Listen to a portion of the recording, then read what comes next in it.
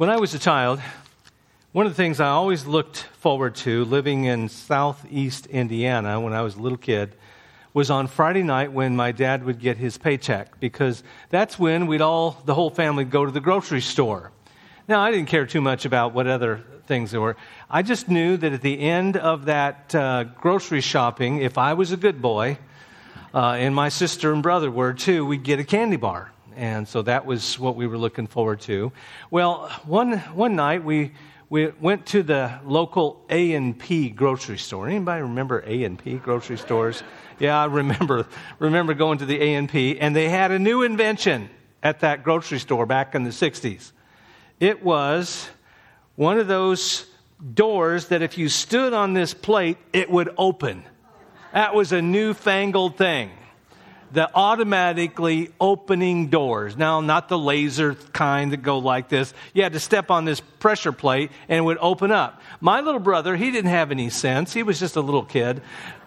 I don't think he's watching this video today, but anyway, he didn't have any sense. And he went inside the store through the outdoor and smacked him right in the face, and blood. Boy, I tell you, if you get smacked in the face, you know blood's going to come everywhere. He was bleeding everywhere, and he was screaming his head off. And, we had to go to the emergency room and get him all sewed up. I don't remember very many things in my childhood, but I remember that because I didn't get my candy bar that night. It stuck in my brain for some reason. He got smacked in the face by a door. In our study in the book of Acts, we've just finished Paul's first missionary journey with Paul and Barnabas, and then chapter 15 was the church council where they decided the issue about the Gentiles and circumcision and the keeping of the law, and all that was settled. And Paul and Barnabas went back up to Antioch, the church that sent them out, and they spent some time there. And while they were ministering in Antioch, God begins to stir the heart to get out on the road again. Let's join them and discover the open doors that God sets before them in Acts chapter 15, verse 34. And then I'll read through chapter 16, verse 10. Acts 15, verse 34. However, it seemed good to Silas to remain there. Paul and Barnabas also remaining in Antioch, teaching and preaching the word of the Lord with many others also. Then after some days, Paul said to Barnabas, let's now go back and visit our brethren in every city where we've preached the word of the Lord and see how they're doing.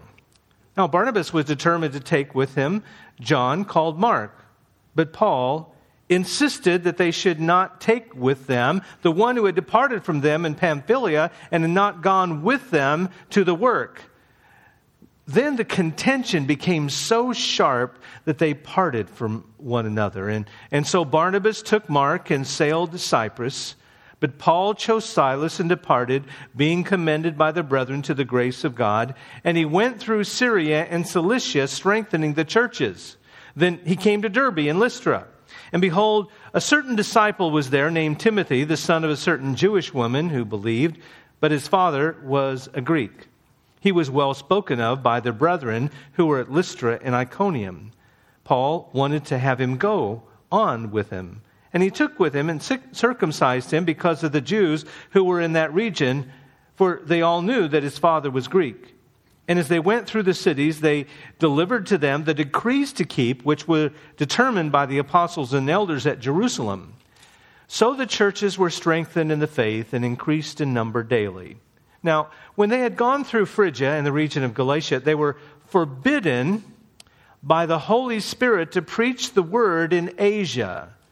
After they had come to Mysia, they tried to go into Bithynia, but the Spirit did not permit them. So passing by Mysia, they came down to Troas. And a vision appeared to Paul in the night. A man of Macedonia stood, pleaded with him, saying, "Come over to Macedonia and help us." Now after he had seen the vision, immediately we sought to go to Macedonia, concluding that the Lord had called us to preach the gospel to them. Let's pray. Lord, we come into your presence and thank you for the scripture that is open before us. I pray that, God, the lessons that we learn from Paul and Barnabas and from the ministry of revisiting the churches and the Macedonian vision, God, you would use something today to convict us or to comfort us or to encourage us or to lead us. I pray you would use your word as it's open before us. May our hearts be open too. In Jesus' name, amen. We're going to look first at the dispute of Paul and Barnabas. Notice with me in verses 36 to 31. Paul and Barnabas agreed that, yes, we need to go back and visit those churches where we had established on that first missionary journey. They had agreed on that, but Barnabas wanted to take along Mark. Now, Mark was Barnabas's younger cousin. And remember in the first missionary journey that the source of this dispute was how Mark had deserted them on that missionary journey. But Barnabas thought that we ought to give this guy another chance. And so he was determined. As a matter of fact, he kept on insisting that they take Mark along. Now, family has a lot to do with this. But I think more than that relationship, Barnabas wanted to take Mark because that was his nature. The name of Barnabas was actually Joseph. Barnabas was his nickname, and the word Barnabas in Hebrew actually means son of encouragement. So that was given to him by the rest of the disciples because that was his character. Just like somebody that has a character for always smiling, we call him Smiley, or someone who is tall, we call him Stilt or something like that. And we're going to stop right there. We're not going to talk about the other end of the spectrum, short. But he was always encouraging people, and that was just his nature. So he thought that he could do him some good. And so he kept on insisting, we got to take Mark along, Paul. And then Paul was just as adamant and said, we're not going to take Mark, because remember what he did on that first missionary journey when we were in Pamphylia? We were about ready to go into new territory, and he went home to mama. He was a crybaby. He was wanting to go back and not fit for the journey. So they kept on disputing about this. Paul felt that the ministry was too important and the work too demanding to enlist someone who might prove unreliable the second time. Well, the word that was used here, contention, is the Greek word paroxysm. And it shows that it was really getting a little very heated, and they were standing fast on their opinion. So they decided, we're going to have to not agree on this. So what Barnabas did, he took Mark, and they sailed to Cyprus to do ministry. And Paul chose another missionary by the name of Silas to revisit the churches up in Syria and Cilicia. Silas was called the chief man in the church. He was also called a prophet. He was one of the ones down in Jerusalem that was chosen to take the message up to Antioch about the Council of Jerusalem's decision about the Gentiles. And Silas was a good man. As a matter of fact, we find out later that he happened to be co-author with Paul of the Thessalonian epistles and was the secretary for Peter's first epistle. And Silas was also a Roman citizen, just like Paul was, and that would come in handy as they go into the Roman Empire. Well, what can we learn about this decision, of this dispute between Paul and Barnabas? The first thing that we can do is we need to be careful in assessing blame. Some people say, well, Barnabas was wrong because Paul was the apostle. And some people say, well, Paul was a little bit too rigid. He didn't give somebody the second chance. I don't think that we need to assess blame. And the second lesson we can learn, godly men will have differences of opinion. Folks, we might be godly. And Paul and Barnabas were godly, but they were still men. And as long as we're in this flesh, we're going to have disagreements. That happens in a church staff. That happens on the mission field. I one time went to visit one of our missionaries on the mission field, and I noticed that their partner in that, they didn't agree with them on some things, and I could see that, but they still worked together, and they had disagreements of opinion. That happens in church too. And you probably realize that in your journey through various churches you attended where the church couldn't agree and they had differences of opinion on things like that. Well, they may have disagreements, and Paul and Barnabas even had to part company because they had a different goal. They were so intense on what they wanted that they had to leave. But even if that happens, I don't believe Paul and Barnabas were yelling at each other. I don't believe that they parted with bad words between them. As a matter of fact, you find that Paul and Barnabas did understand later, because Paul writes in the epistles in Timothy, bring Mark with you, because he's profitable for the ministry. You see, Mark made good. Remember, there's 4 Gospels, and one of them were written by Mark. And this is the guy who failed on that first missionary journey. But you see, Paul and Barnabas had disagreements, but they still could be friends. And that is so important lesson that we need to have. I don't know if you've ever had disagreements with someone. How did you part? Was it with bad words? Was it with a temper tantrum? Was it with something? God can heal those things, even if we disagree on things, because we need to remember that before anything else, we are followers of Jesus Christ, and we are required by Him to be Christ-like with our attitude and Christ-like with our words. So Paul and Barnabas had this agreement. But there's another lesson we can learn. Barnabas was used to restore John Mark to fruitful ministry. Barnabas was willing to take a risk on Mark, and it turned out well, and even Paul acknowledged that later. I tell you, one of the things that Barnabas was, he was not willing to give up on this guy. He was willing to go back to him and says, Mark, come on. I don't know what happened. Well, he probably knew what was happening, but we don't know what happened. But he was willing to give him another chance. I tell you, aren't you glad that God gave you another chance? Can you remember someone like a Barnabas coming to you that took you under their wing and tried to help you to stand up and walk straight again? I tell you, we need more Barnabas people like that. There's another lesson. How God can use this. Now there's 2 mission teams. God changes His workmen, but His work goes right on. Now there were 2 missionary teams instead of 1. If God had to depend on perfect people to accomplish His work, He would never get anything done, would He? I tell you, He would not get anything done in this church too, because I don't know of any perfect people. If I look in the mirror, I still wouldn't see one, because we all have faults and failures. But God can even use our weaknesses and our mess-ups and turn us around. And look what He did. Well, it was going to be Paul and Barnabas going on the second missionary journey, but God used that dispute between the 2. Now there's double the missionary work being done.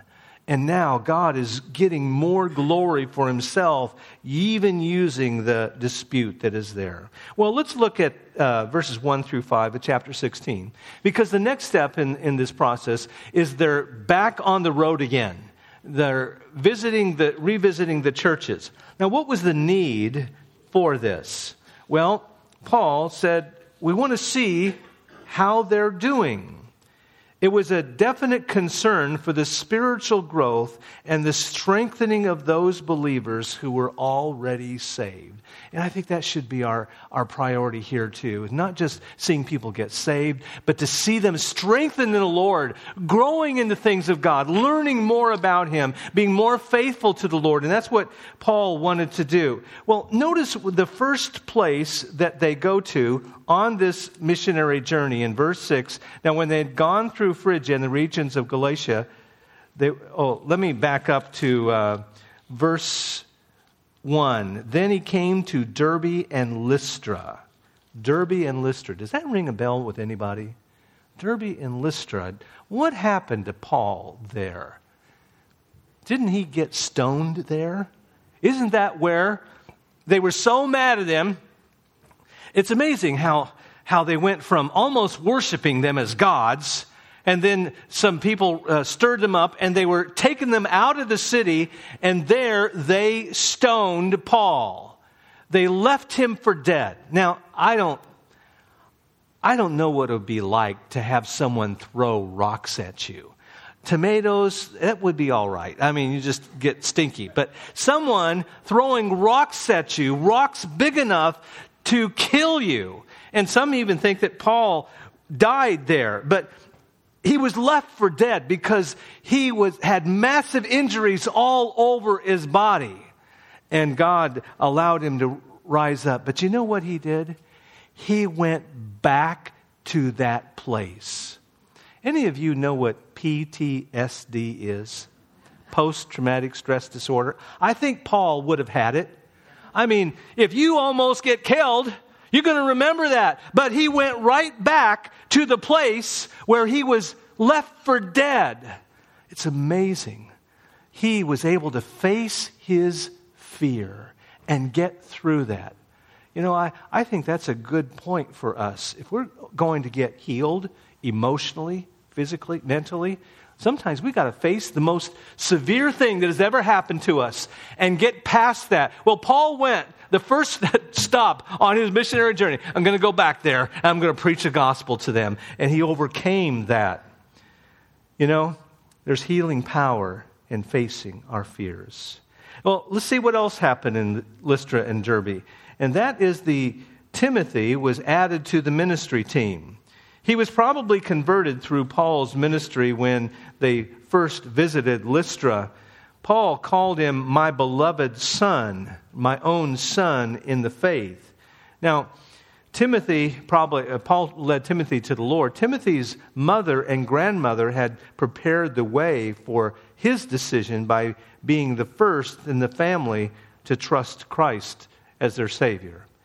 Now, I know that my wife and I were really kind of the first in our families to be genuine believers, but maybe you came to faith because you had a godly mother or a godly father. You came to faith. It was part of your growing up because your grandmother, your grandfather, your ancestors, or your family were rooted in the Word of God, and you were in the shelter of that environment. And it was only natural that you believed the truth from your family. And that's the way it was with Timothy. And I think it's a wonderful thing that we can do that in our homes to create an atmosphere where the Word of God is honored, where the Lord Jesus Christ is our Lord, and our decisions are based upon what God's Word would say. And Timothy was brought in that kind of family faith. Well, also something else happened to Timothy in these first verses of chapter 16. He was circumcised. Paul had him circumcised. He said, okay, now what did chapter 15 say? That you didn't need to get circumcised. You didn't need to keep the law. And the first thing that he does on his second missionary journey is he has Timothy circumcised. Well, we got to understand the situation because Timothy's father was a Greek. Now, simply saying that he was not a believer. He was not Jewish and he hadn't come to faith in Christ. And so Timothy wasn't circumcised according to, the Jewish laws and things. And when Paul's ministry began, he is still going to the synagogues. That's his first stop. And they all knew Timothy, and they all knew in that area, the regions of Lystra and Iconium, knew that he was not a Jewish individual by circumcision. So they had Timothy circumcised so that when they would come into the synagogues to preach the word of God, that they wouldn't throw him out. And it would be a hindrance to their evangelistic ministry. So this was nothing to do with, keeping the law or anything like that. It was just simply so that the gospel can continue to go forward. That's like if you go to a country where everyone is wearing a certain kind of clothes, and you come out with a suit and tie, to try to minister to them, and they say, who is that weird guy? What is he wearing that for? You dress like the natives, Well, as long as you have clothes on, that's very important. I got to be careful with what I say. Next point. The churches were growing in strength and in numbers. We see that in verse 4 and 5. The churches were growing. When Paul would stop in these churches, revisiting them, they would give report of what the Jerusalem council had said, that the Gentiles that come to faith don't have to be circumcised. They don't have to keep the law of Moses. And everybody was happy, and they were growing in numbers. They were growing in churches. Well, let's look at verses 6 through 10, because here on this second missionary journey, we have what has been classically called the Macedonia vision. In verse 6, now when they had gone through Phrygia and the region of Galatia, they were forbidden by the Holy Spirit to preach the word in Asia. After they'd come to Mysia, they tried to go into Bithynia, but the Spirit did not permit them. What is this closed door to service about? After visiting the churches that he had founded, Paul tried to enter some new territory for the Lord. Everything was going fine. They're traveling east, and now they're attempting to go north into what is called Asia. You say, well, Asia, you're thinking of Asia. You're thinking of China and Japan and Korea. No, this is not that Asia. This is Asia Minor, and that would be modern-day Turkey. And it would be like the churches in Revelation, those churches of Ephesus and Pergamum and Philadelphia. It would be that area. And they were attempting to go up there, and they thought that everything's going that way, and we'll just go there. But somehow the Spirit said, no, you can't do that. And then they were said, well, okay, we can't do that. Let's go into Bithynia. And then again, the Holy Spirit closed the door. What in the world is this? Everything is going fine. And now imagine the disappointment that Paul and his missionary team, perhaps they even were a little discouraged. So how do these hindrances, why they were not allowed to go there is only in God's mind. It was just not the time yet. Later on, they would go into Asia and they'd go into Bithynia. But right now, we don't know how the Holy Spirit closed the door. Perhaps he had another vision, or perhaps some circumstances that befell them didn't allow them to get across whatever barrier there was. And so these closed doors must have come as a great surprise to the missionary team. It's encouraging that even these first apostles had some difficulties here. I don't know if you've ever experienced what we call a closed door. Maybe you thought that a certain job was opening up for you and you were all excited about it, and all of a sudden, boom, couldn't do it.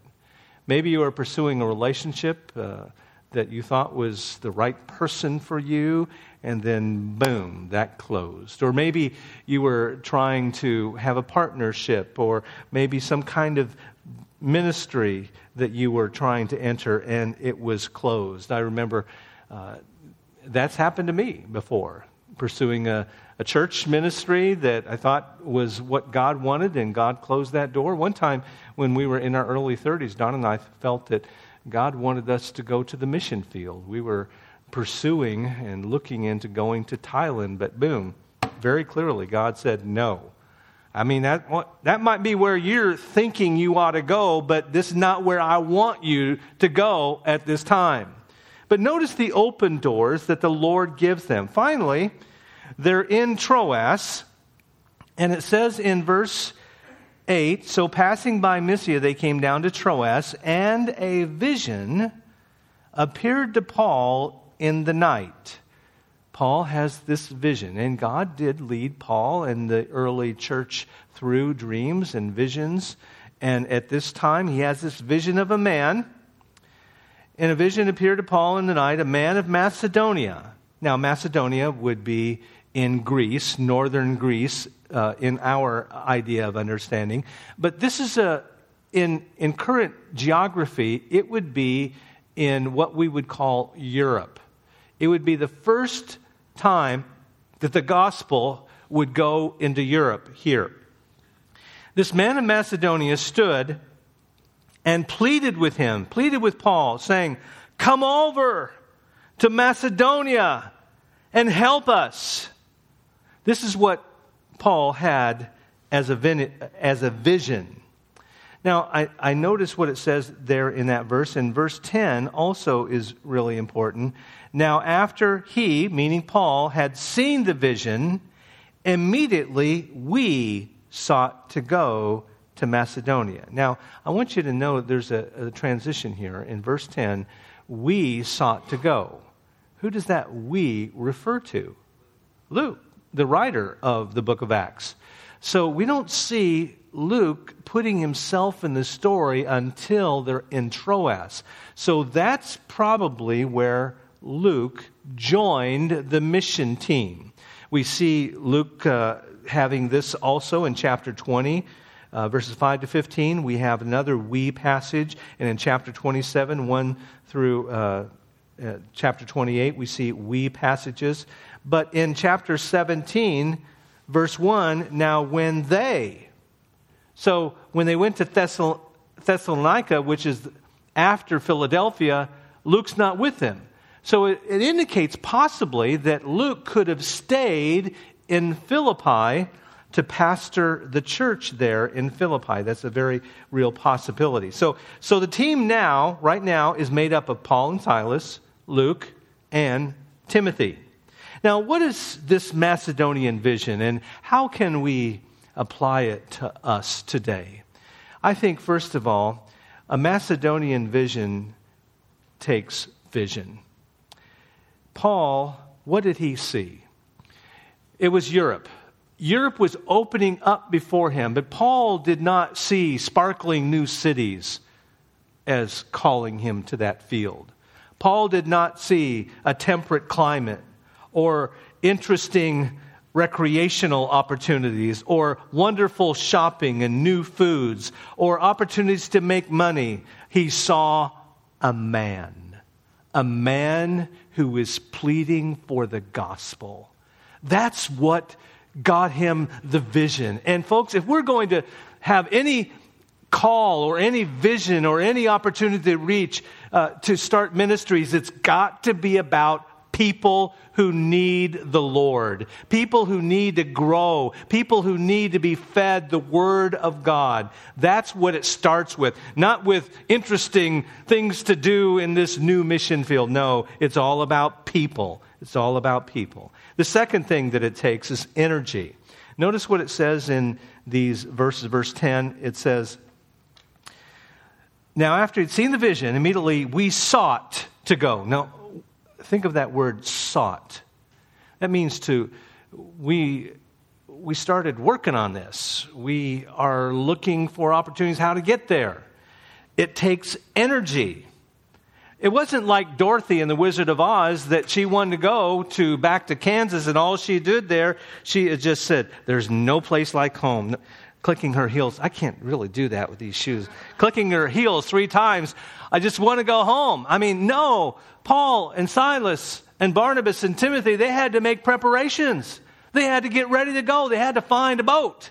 I mean, there was the Aegean Sea that they had to cross there into Macedonia. They probably had to make sure they had enough food. They had to make sure they had enough money to pay things. So they had to make all these arrangements, just kind of like a missionary on his pre-field ministry. He's got to raise money. He's got to get his barrels packed. He's got to get all these things done. And it takes energy. It's not just say, oh, Lord, just land me in that field. No, you got to work for it. There is the call of God. There is that vision, but there's also the energy that it takes in the planning and preparation. And there's also the calling that the Lord called us to preach the gospel to them, assuredly gathering, concluding that the Lord had called us to preach the gospel to them. You know, my friend, I believe God still gives us Macedonian visions today. I believe He still calls His people to reach other people for the gospel of Jesus Christ. We just need to hear it. We need to listen to it. A lot of times we just kind of shut it out. I read a story about a little church in Germany that was back in World War II. It was situated near the train tracks that carried the Jews to the concentration camps. Each Sunday morning, the German man telling the story said, we could hear the whistle in the distance and then the wheels coming over the tracks, and we became disturbed when we heard the cries coming from the train as it passed by the church. We realized that it was carrying Jews like cattle in the cars. Week after week, the whistle would blow. We dreaded to hear the sound of those wheels because we knew that we would hear the cries of the Jews en route to the death camp. Their screams tormented us. We knew that the time the train was coming, and we heard the whistle blow, we began to sing our hymns. And by the time the train came past our church, we were singing at the top of our voices. We heard the screams, so we sang more loud, and soon we could hear them no more. The man said, years have passed and no one talks about it much anymore, but I still hear that train whistle in my sleep. I can still hear them crying out for help. And here we sit in our comfortable buildings, singing our songs. We eat our food. We enjoy our fellowship. And we refuse to walk out these doors into the mission field with a vision, hearing the call, come over and help us. Let's pray. Father, Lord, I pray that you would give each one of us a vision for those who are lost. The lost are crying out and they're pleading empty hearts. Come, tell me how I can fill the emptiness of my soul. Someone please come over and help us to find God. I pray that God, wherever we go and whatever we do, that you would give us a vision. I pray for our church, Lord. As we search for an associate pastor, may it be all about hearing these young families that need the Lord and these children that need to be taught the Word of God. May we have a vision of people that need to be reached for Christ. Oh God, give us that vision as well. In Jesus' name we pray. Amen. Let's stand together.